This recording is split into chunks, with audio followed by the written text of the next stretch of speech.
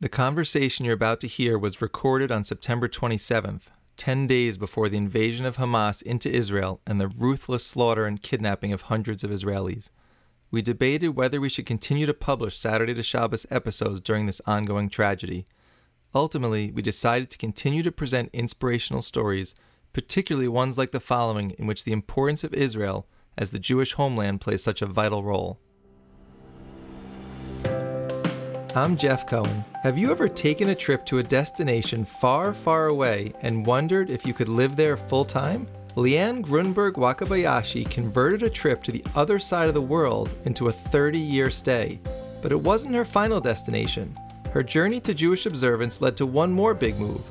Where exactly did Liane live all those years, and how did she discover Orthodox Judaism? Let's find out now. Liane, welcome to Saturday to Shabbos. Hi, Jeff. I'm thrilled to be here. And clearly I've given a rather large teaser saying that you spent 30 years on the other side of the world. And I know we're going to get to that because it's really the crux of your story.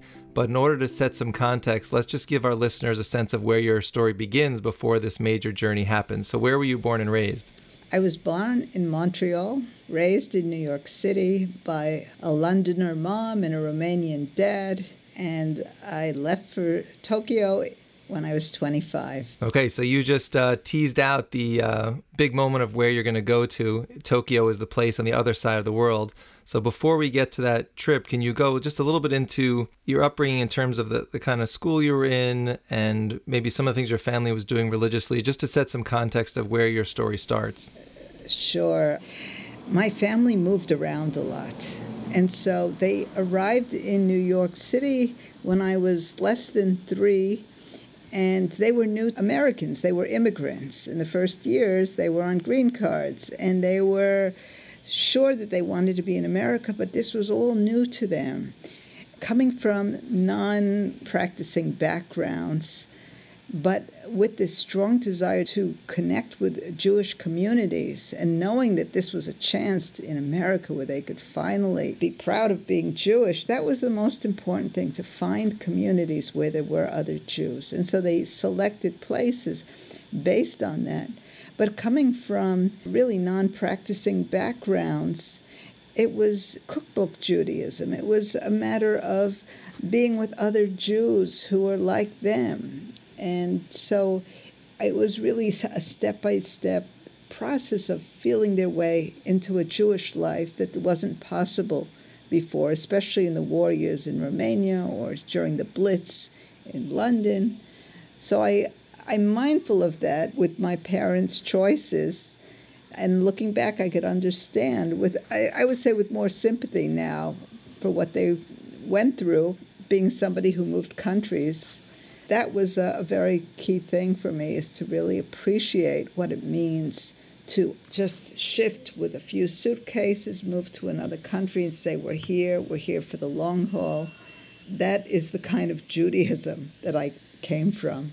And you mentioned Montreal and New York. So is the vast majority of your childhood is in New York, like in New York City? Like where were you living? I went to school until the age of 12 in Queens, in an area called Glendale, and we were members of Forest Hills Jewish Center, and then we moved to Great Neck. And so I went to junior high school and high school in Great Neck. All right, and so did you have a bat mitzvah, like as you were going through your childhood? Was that like a key anchor point in your connection to Judaism? Yeah, I would say that was one anchor point, that I did have a bat mitzvah at Temple Israel in Great Neck. The other anchor point was the man who was supposed to be my bat mitzvah preparer, a young rabbi, took a job a year earlier in Japan to become the chief rabbi of the Jewish community center that I would later join. By the time I joined, he was no longer there, but he had a big influence on understanding the history of Jews in the Far East, Rabbi Tokayer. I take that as a sign that we were really destined to be part of that Temple Israel community and to Rabbi Tokayer in this roundabout way. So even though you said this rabbi goes to Japan, and you also mentioned in one of your earlier answers that you're going to end up in Japan, at the time that he's in your life, it's not on your radar at all that you would go to the other side of the world, right? It's just someone that you know. when you're doing the bat mitzvah planning? Well, it was only years later that I would put two and two together when I would hear his name mentioned in Tokyo. His picture was on the wall, the little bio, the background from Great Neck, and then also he's given talks on the Chabad TV podcast about his meetings with the Rebbe and how the Rebbe encouraged him to go to Japan. And so in trying to understand this irrational pull toward Japan for some of us Jews, it just kind of was another piece in the puzzle of trying to understand that it's okay to not make sense of decisions at the time. All right, so let's go into this piece of your story. Where are you in school? What do you think you're going to do career-wise? And at this point, from the way you've described your childhood, it wouldn't seem like a major trip across the world would be in your future in the cards for you. It doesn't seem like there's necessarily anything going on other than this chance encounter with this rabbi, but he's going to come into your story like much later. So just help me understand, what are you going through in high school and college, and how does it then suddenly shift to this major trip across the world?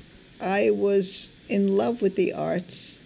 I wanted to be a writer, and I had an amazing opportunity after I finished college at UMass to work for a man, Fritz Jacoby, at the Museum of Broadcasting, who happily got fired, and for him, and he took a job at Columbia Business School to start the public relations department, and he invited me to join him in his new job with the benefit of graduate school education thrown into the package. So I ended up in the business school, and I was not interested in business, and I wanted to study art history, but I had to work during the daytime. The only major I could do was arts administration, which I could take courses in lunch and evening.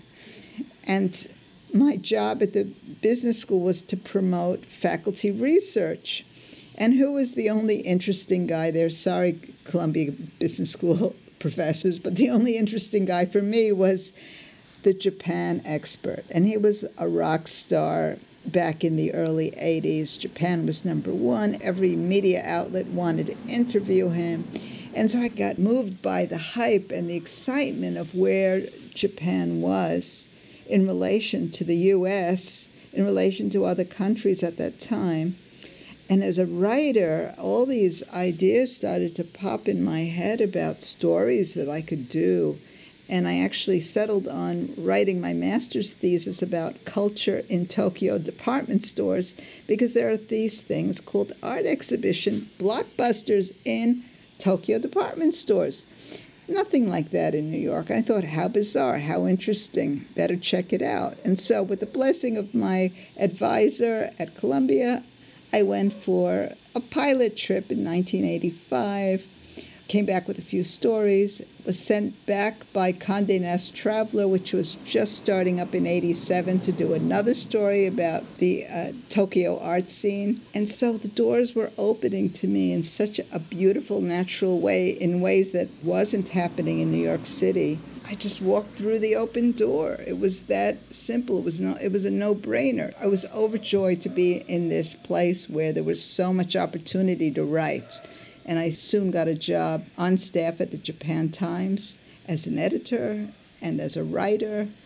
I was in heaven. So I told my parents I'll be back in a year. A year passed quickly.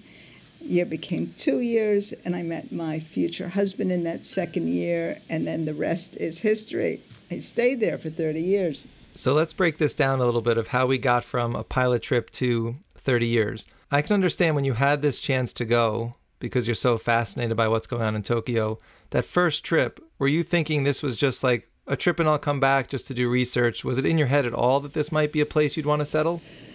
Not the first time, because I was really focused on getting that thesis done. You know, like any grad student, that thesis hangs heavy. And so the answer was no. I didn't see it until I came back from that trip. What did I find on that first trip? There was a conservative shul, the only synagogue in Japan, with a rabbi, and a conservative rabbi, no less. So it was my background. It was familiar to me. It was something very comfortable. And I thought, I could live here. There's actually a Jewish community. And back in New York, I couldn't care less about walking into a shul. But something about being in Japan made it all okay, that I was not going to be walking away from my roots or be unmoored in this very Shinto Buddhist culture. It's actually interesting the way you're describing the connection to Judaism, because I would think when you're at that age, a lot of times someone's career is at the forefront and religion might be in a back burner. Like it's hard to have them moving forward at the same time. And so the way you were describing this passion for art and this desire to end up in Tokyo, I thought you were going to say, and therefore for those years, I didn't think too much about religion. But you've actually said the opposite. It seems like you found more of a connection in Japan with this specific shul. So am I hearing that right? Oh, yeah. I'm still friends with some of those people I met in 87, 88. We used to come together for all the singles, big table at the shul on Friday night, and eat Moroccan food. And it was amazing. It was just tremendous to bond with these people in very different fields, in business and engineering and high tech and like me, journalism, coming together to have our Japan experiences. And just to know that however crazy our weekday life was in a sea of Japanese, that we could come together and just chill as Jews at the end of the week and enjoy roast chicken and soup. It was fantastic. Now, you also referenced a husband coming into your life, because the way you've described your trip to this point, I could still see that maybe you would just do it for 2 or 3 years. There's lots of people in their early 20s who go to a foreign country for whatever experience they want to have, but then they come back to wherever they were, maybe go somewhere else. So as you're into this a year, 2 years, 3 years, is it the fact that a husband comes into your life what extends it beyond that? Or were you already thinking maybe this was going to be your life, even if you hadn't met someone that soon? That's a really good question, Jeff. What happened in the first year was I went to answer an ad for a bicycle, and I thought I'd ride around the city. The city's massive, and I'd only been underground, and I thought if I have a bicycle, then I could see above ground. And I wanted to see Tokyo. So I buy this bicycle, and the bicycle even had a name, Cesar. It was a yellow bicycle. And the owners were leaving, going back to Spain, and they lived in this beautiful Taisho era house. Taisho era was in the 1920s, when wealthy people would incorporate modern Western features with traditional Japanese Zen garden and tatami. And so I joked to the owner, I said, I'll take the bike and the house too. And I didn't, and they were living like fat cat expats, and here I was struggling as a journalist and scraping to make ends meet. And they said, "Oh, well, we'll throw in the whole deal. We'll throw in all our furniture and the appliances." And I just gotten my semi-annual bonus, this July bonus, and I had cash to actually do this crazy thing and take this house.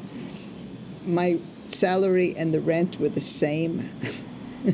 And what I ended up doing was taking the maid's room and giving the nice, beautiful room to a young woman who could afford it, who was making good money. And I was in love with that house, to being in a house with a Zen garden and designed, handcrafted, almost like a yacht. The craftsmanship of this place was stupendous. So being an artist, somebody who's very into aesthetics, I thought I could move back to New York anytime, but to live in a Taisho era house, how many times can I have that opportunity? So by the time that I met Aki, my future husband, I was there for me. I was happy with this life that I had manifested, and he actually moved into my house in Tokyo. It wasn't the other way around. So did you have a thought, though, that you might want to date and marry somebody Japanese? Because you also said there was a Jewish community at this conservative shul. So you could have possibly found someone there and said, I still want to marry a Jewish person. Maybe it's from America or another country who happens to be here. How did you come to this place of, I'm going to possibly date and then marry somebody Japanese. I just remember we're conservative Jews. What do conservative Jews do? They look for complete opposites. So the Jewish guys were looking for nice, easygoing Japanese women. The Japanese women wanted these wealthy, self-made Jewish guys living expat lives. So it wasn't as easy as you would make it out to be. I wish it was, but the reality was it was not happening back then in the conservative shul.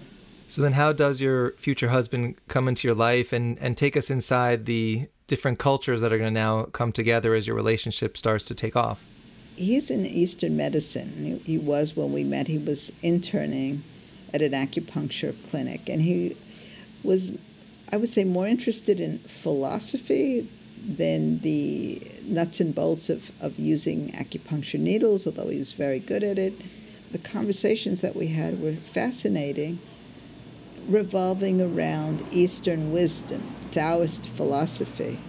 Now, years later, I see it's Torah, what he was teaching me. It was straight Torah.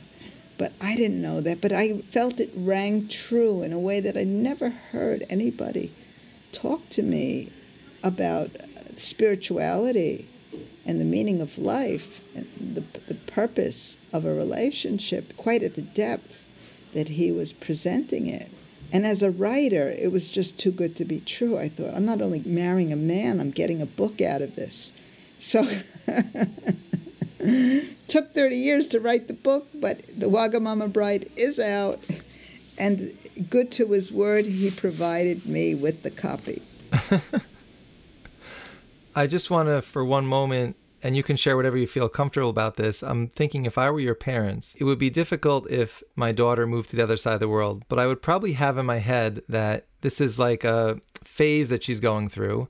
And even if it ends up being a year, 2 years, 5 years, I would probably be thinking at some point she's probably going to come back. But then when a Japanese man enters the picture and the relationship is taking off and is headed towards marriage, I might be like, uh-oh, she might really like settle down and live there. So what can you tell us about what was going on within your own family as this relationship got more serious? I did hear that my mom cried when she heard the news. But my parents were both recently divorced in the mid-'80s, and they'd both found new partners. You know, the home had dissolved. The home that I knew had dissolved, and they were living in their partners' homes. So there was this sense of home is gone. Home as I knew it is just not there anymore. So they understood that. You know, they understood that that was pretty much the trade-off for them to move on in their lives, was to give me space to move on and make these decisions that I needed to. What I did do was bring my future husband to New York to meet them beforehand. At my sister's wedding, he came, and they really liked him. They really found him to be a mensch from a good family, and they were pleased with his character. And at the end of the day, I think that's what mattered. And so as the two of you head towards marriage, are you having conversations about religion and now that you're going to be a blended couple, what you're going to follow together, and if down the road you have children, how you might raise them? Absolutely. And so as I write in the book, we had two wedding ceremonies, a Shinto ceremony at the Imperial Hotel and a Jewish mock ceremony. I have to call it mock because my Israeli friend was the rabbi, in the basement of a jazz club in the center of Tokyo. So two very, very different weddings. Ours was modest, but we came up with a chuppah, and both my parents were there with their new spouses, and other family members, and Aki's parents were there. And they saw that it meant something to me. And I saw that it really meant something to my parents, that I was saying, don't worry, I'm not abandoning Judaism. I don't know what it's going to look like from now on, but not abandoning it. So that was, I think, very meaningful to them that they came for both weddings. But then your family goes back, and now you're in Tokyo I would think you're getting more time with his family. Do they speak English? Like, what's it like trying to integrate with this new family that you've inherited through this marriage? Well, there was a lot of learning Japanese in the early years. And at some point, it was very sweet that I became his mother's teacher, English teacher, and she applied herself wonderfully. She really, in a couple of years, pretty much knew everything we were saying. So I think she appreciated that she was privy to our conversations at some early point, and that they gave me time to stumble and trip and fumble my way into the Japanese language and eventually become fairly fluent enough so that I could teach in Japanese, interview in Japanese, and raise my kids in Japanese schools where I could interact with the other mothers and teachers. So then as a next step, as you settle in and begin your marriage, you have kids after that, and while your career is still going, what's the next phase for you and your husband? Well, the kids did not come right away. We had to wait 6 years. It was not easy for me to conceive. I was already in my 30s, but I had this wonderful, miraculous pregnancy, conception when I was 37. Mind you, I was doing a lot of Eastern medicine intervention, so it was natural but done under the influence of acupuncture, shiatsu, and Eastern philosophy, really, that what you think matters. If you believe it will happen, then it's going to happen. If you don't believe it, won't. And that was a big thing for a New Yorker, a cynical New Yorker, for me to think, really? You mean if I believe it, it's going to happen? Nah. And so maybe it took 6 years for me to actually sign on to believe that. And as you miraculously have this first child, what is the agreement with your husband in terms of how you're going to raise them? Are you going to show them Jewish culture, Japanese culture, and let them feel like they're part of both? Like, what's the understanding you have together? By that time, my affiliation with the conservative shul, I would say, was dwindling because all my friends had left. The initial friends had gone. It was a different place for me. And in the early years, I moved away from Yiddishkeit because if you didn't go to the conservative shul, what was there? I didn't know of anything else. And so I basically didn't have any connection those first few years. And I remember writing, journaling on the high holidays, feeling very lonely and like I'd really come to a precipice. Where was I in my identity? What's going on here? How do I give my kids a Shinto Japanese background? It's impossible, and I don't want to. I thought that's his job, and that's his family's job, but my job is to express who I am. But how can I do that if there's no mentoring, if there's no rabbi and rebbitzin to follow through? So what do? I move into the middle of the woods. Like, I move out of the city.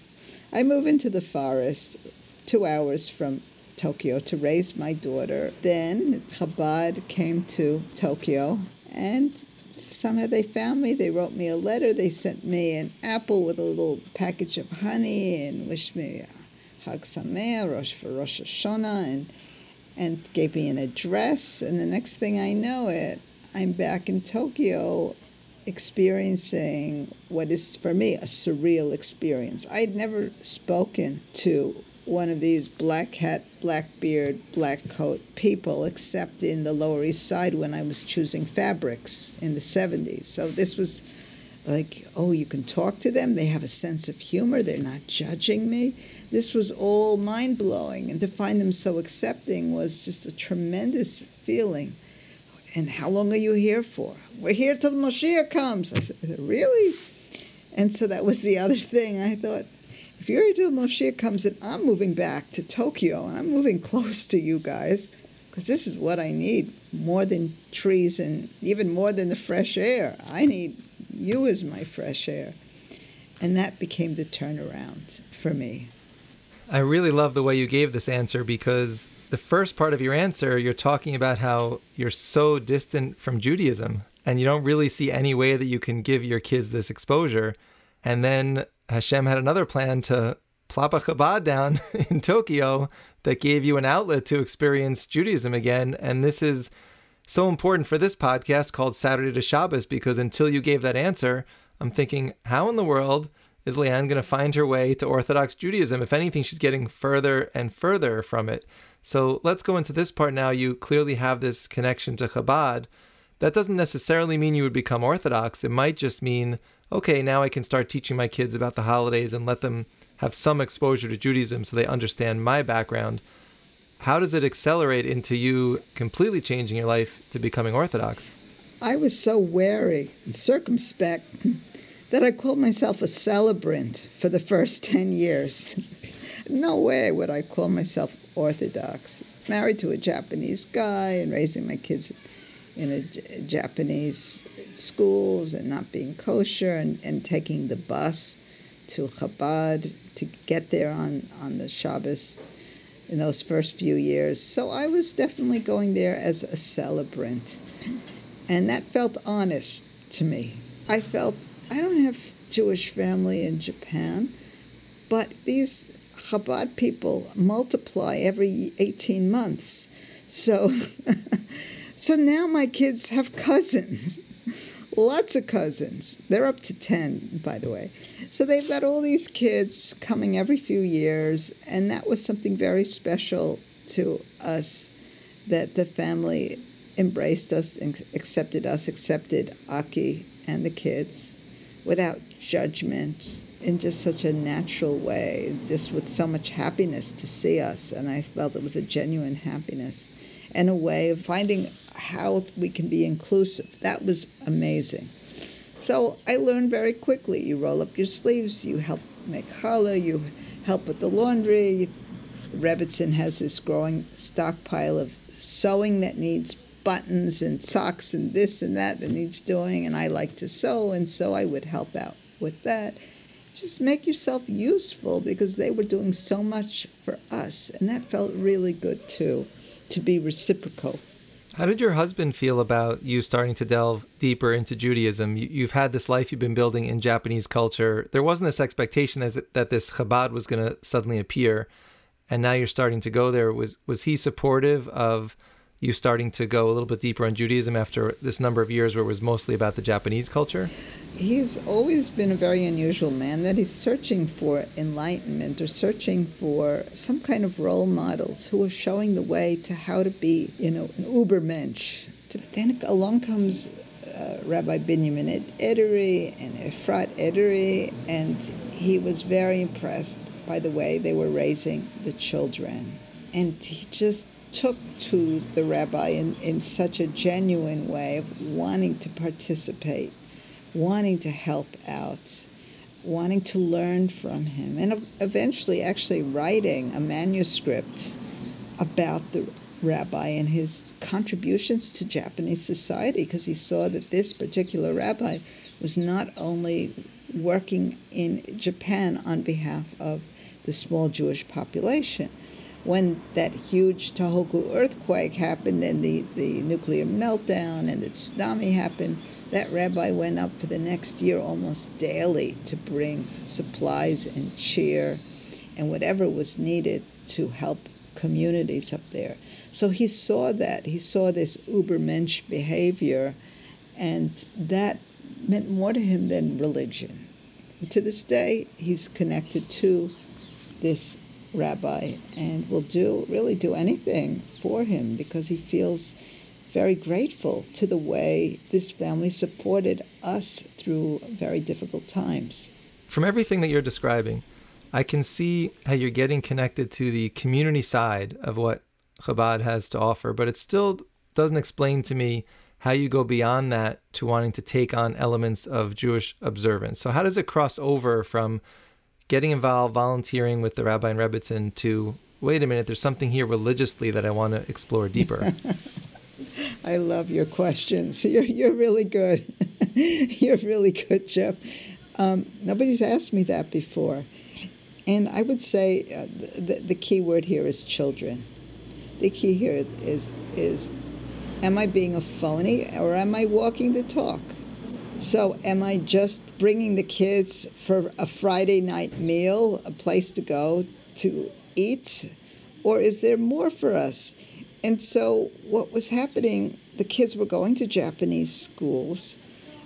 In some schools, the lunch was provided, and I started to look at the menu and say, wait a minute, there's shrimp on the menu. Wait a minute, there's pork on the menu. We're not doing this. We're not doing this.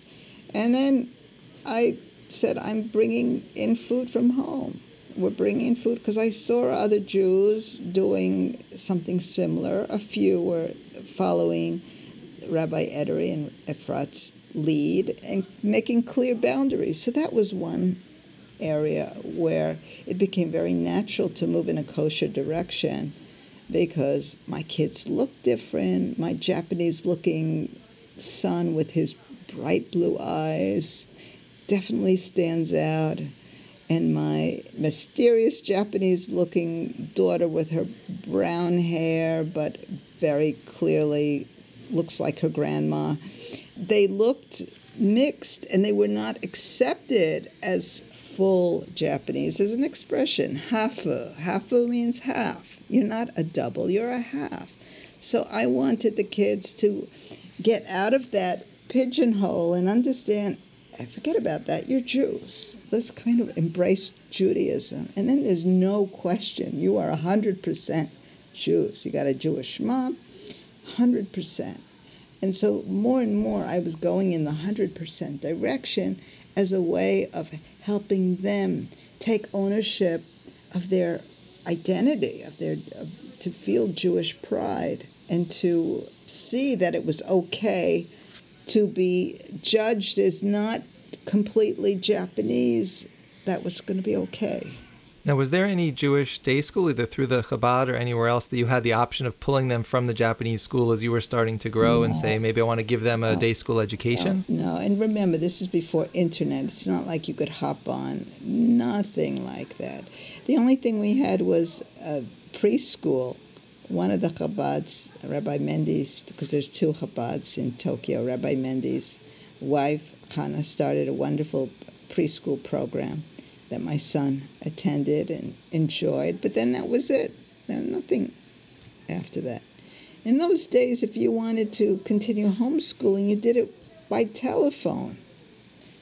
We weren't going to do that. There's no way. I mean, Aki had his boundaries, and he definitely wanted his kids in Japanese schools, and that was not negotiable.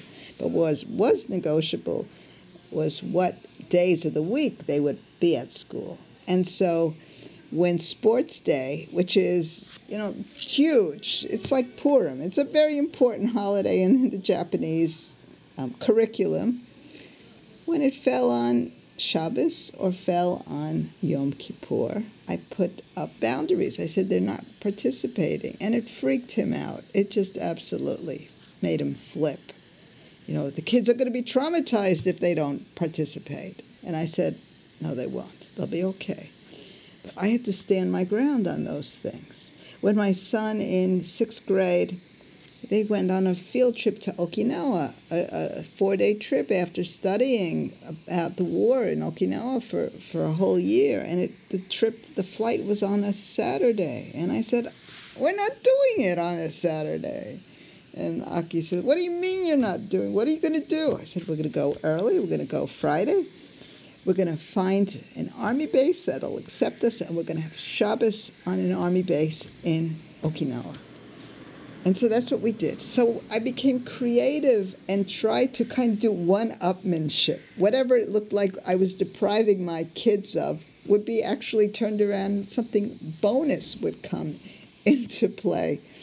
It took some doing, and it was not necessarily cheap to do these options, but I just saw that this is the only way to go while we were living in Japan.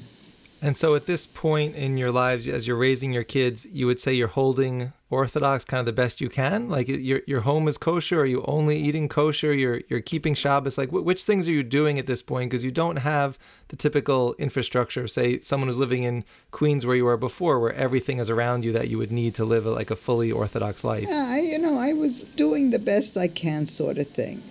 Meaning that we did go out to restaurants, but we didn't eat treif off the menu. We ate things that were quasi-kosher. And I made my own challah. At some point, I wouldn't take the bus to Chabad. It was a 14-kilometer walk. Whoa. 3.5 hours. And Aki laughed at me when I started doing it. He said, "That's ridiculous. That's ridiculous. Ha, ha, ha." 3.5 hours later, my daughter and I turned up.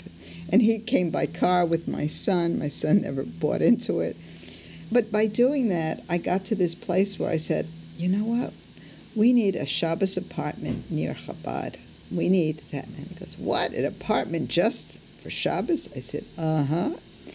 So step by step, as my commitment grew, I saw what I needed in order to keep going on this journey. But I never called myself Orthodox. I would call myself going in a more observant direction. And it was really, as I say before, it was what my kids needed, what I felt I needed to be an honest mother, to be true to my roots, to be true to their future. I had to do this. I would think our listeners at this point would assume that you're doing the interview today from Japan, but that's not the case. So there must have been something else that happened that you're doing this interview from somewhere else. So let's go into that part of your life. Okay, so 6 years ago I made Aliyah, and it was not a premeditated Aliyah. I barely knew geography of Israel, although my son did have his bar mitzvah in Givatayim, near Tel Aviv. But we had a family crisis in the year 2017. My daughter, who has bipolar disorder, was having repeated hospitalizations under very harsh conditions in Japan. And I took to heart the meaning of bipolar. Just look at the words. Look at our marriage. It was bipolar. It was East meets West. It was Shinto Buddhist meets Judaism. Of course she was bipolar. What else would she be? For a very sensitive young woman, it was a teenage girl. It was just too much. And the rabbi in Rebbetzin and the Rebbe himself, in writing letters, urged me to go to Israel on an exploratory trip.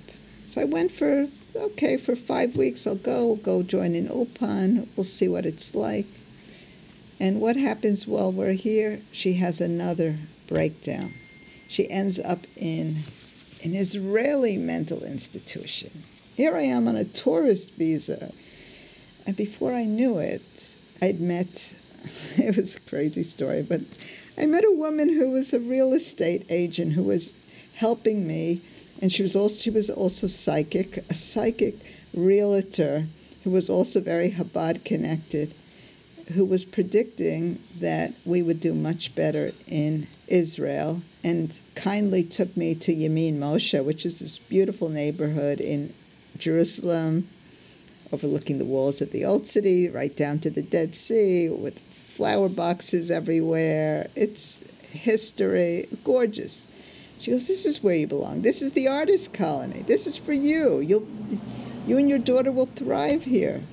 I said, don't be ridiculous. A week later, I signed the contract, and I called Aki. I said, I'm not coming back. What do you mean you're not coming back? And so I really did it for my daughter's sake and for my son's sake, because I felt that if I stayed, he would come. And lo and behold, a month later, he joined me. We got him into boarding school in Israel. He stayed for 3 years in the Na'ale program in a place called Ayanot. He came out fluent in Hebrew and has friends for life from this experience. He's back in Japan, but he's doing very much work as a kind of bridge between Israel and Japan, working with the rabbi and working in the tourism business. So it's just an amazing thing that he also found that his identity is showing who he is, as an Israeli. So I just want to get a few more details around this really remarkable story you've just told about the medical situation, with your daughter and this realtor that you met.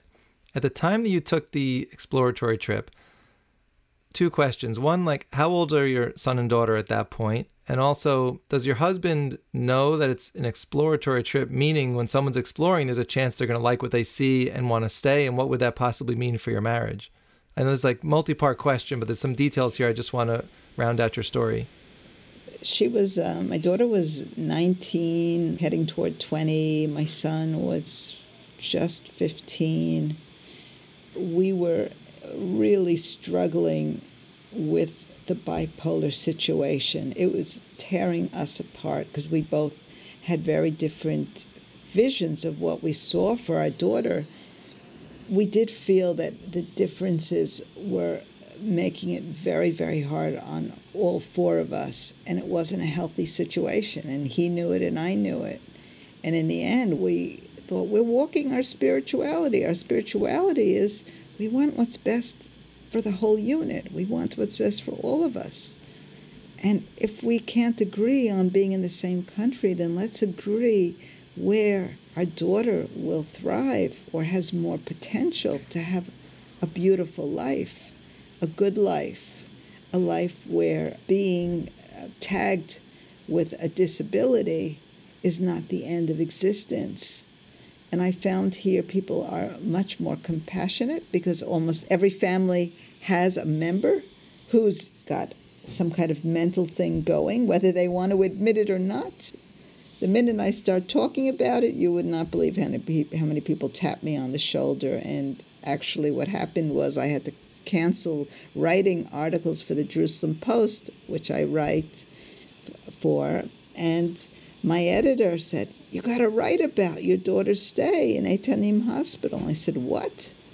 Well, it turns out she has a brother who had the same condition.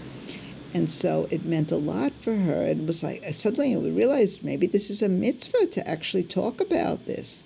And let's take away the stigma. Let's get real and say this exists, but people could have good lives. So as you're having this conversation with your husband, and it starts to be about where's the best place for our daughter to get the best treatment and have the most normal life that she can and feel comfortable, how did you get to a place as a couple that the answer was Israel? I could see it being easier for you to say that than for him, who really doesn't have a connection there. And then what does this ultimately mean for the state of your marriage once you come to this decision that Israel is going to be the place? He was, I think, pretty much ready to go, to have it just be continued, a long-distance marriage. But in my mind, it just had to end. It was all, I keep using this word honesty. I had to live true to myself. I had to be my true self. I was beyond being a Japanese spouse. I just wasn't there anymore. I couldn't do it. So what is your life like now? So you make this decision to divorce your husband. You have both kids originally in Israel. You said that your son goes back to Japan. So he's there now, closer to your ex-husband, and your daughter is closer to you now in Israel. Like, what's your life like now? Oh, it's... Israel's not easy, as we know, but I wouldn't trade it for anything. And I wake up every day, and still after 6 years, and go, oh my God, I'm in Israel. I'm here. I feel so blessed.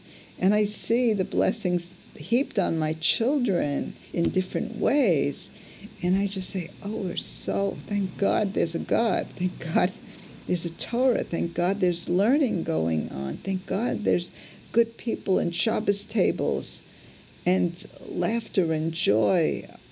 And no matter what the media wants us to believe, this is the backbone of Israeli culture, and that's not going away. So I would have to answer in a word, gratitude. And the second is possibility, potential. It turns out that my daughter had this creative bent, but we didn't know what kind of creative thing she would pursue. Well, it turns out as a child, she loved puzzles, absolutely adored puzzles, and was very quick at them. What is she now? She's a mosaic artist. She's a very high-level mosaic artist, passionate about what she does. She's started being juried shows. It's just unbelievable. We just couldn't have ever imagined this happening in Japan. So I would say that the family in Japan is very proud of who she's become. They're very accepting of what the situation is, and they just want the best for her. And that's, what I say is the mensch-like behavior of this family. They put their own egos aside and they say, what is best for this child, for our grandchild, for our daughter? And they know that that's where I'm coming from as well. And what about for you personally, as you were getting deeper into Judaism, but you were in Japan, there was only so far you could take it given what was around you and how much access you had to Jewish things. Now you find yourself in Israel. Did this open the floodgates of you continuing to explore Jewish observance now that you had all the restaurants and shuls and all that stuff around you? Yeah, just remember that there were always airplanes. So I was going to lots of different Chabad houses in the years that I was in Tokyo, in Houston, in London, even Bucharest, different parts of the world to see what it looked like, Paris. So, yeah, I was exploring that way, and I was always collecting books in Judaica shops on my travels. When we finally moved to Israel, I found myself Chabad Rebbetzin, and then I found in my community, I was living in Yamin Moshe, Beit Yisrael is the shul, the Orthodox shul there. And I found that more than the learning, what I really needed was compassionate people who could help me get through the adjustment period with a daughter who was recovering from hospitalization. And they were brilliant. They were absolutely brilliant. So that's where I came from, is first I had to take care of the emergency in our family, and then settle into learning and settle into other things that I would have the mental space to do. And so now, I just came back from Yerushalayim for Yom Kippur, and it was an amazing experience to go back to my old shul and be with old friends. And I love it. I love being there, and I love being in Haifa for different reasons. So I just feel this expanding world being in Israel. Certainly we got to a lot of details of your story, but we can't get to as much detail as someone would get from your book. So let's give you a chance just to mention the name of the book again, where people can find it, and a few details you want to share about it. Sure. Thank you. Thanks, Jeff. It's called The Wagamama Bride, a Jewish family saga made in Japan. It's available in Israel at Pomerantz Bookstore in Jerusalem and on Amazon. It is very much aligned with what I've told you today, with a lot more details about how this came to be and the TLC, the love and care of the Chabad community. 7 chapters have been serialized on Chabad.org, and the book has been a cover story for Ami magazine and other publications. So if you want to read about it, there's plenty to read on different websites. I'd love for people to engage with the story and get back to me. I'm happy to do book club events, and I recently did one for Emunah of Jerusalem. And I love to answer tough questions, because my story is not a cup of tea to a lot of people. What do you mean you left your husband? He was a mensch. He was a nice guy. How could you do such a thing, right? People don't understand that when you've got really a family member in crisis, a child in crisis, that's what you do. That's what I chose. So I want to be a person who can inspire other parents to make tough decisions and to do what the rabbi said when he visited me in the hospital. He said, Liane, it's so simple. He said, what's simple? He said, all you have to do is chain your daughter to your ankle. No problem. And so I followed his advice for many years, but thank God she's an independent young woman. She's got a very full life, and she doesn't need any chains. Thank you very much. And so we've gotten to that place, thanks to being in Israel.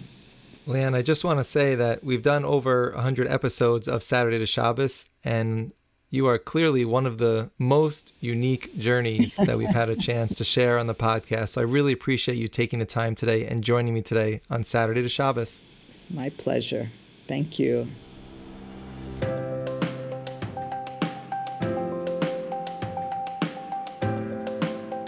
Saturday to Shabbos is produced by Gary Wallach. Our theme music is by Paul Uden. To learn more about us, please visit tachlismedia.com. That's TACHLIS media.com. Tell us what you think about what you've heard, or suggest a story we should know about by emailing shabbos@tachlismedia.com.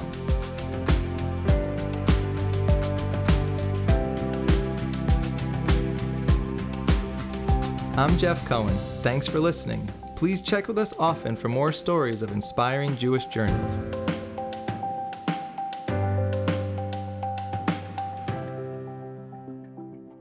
Saturday to Shabbos is a Tachlis Media podcast.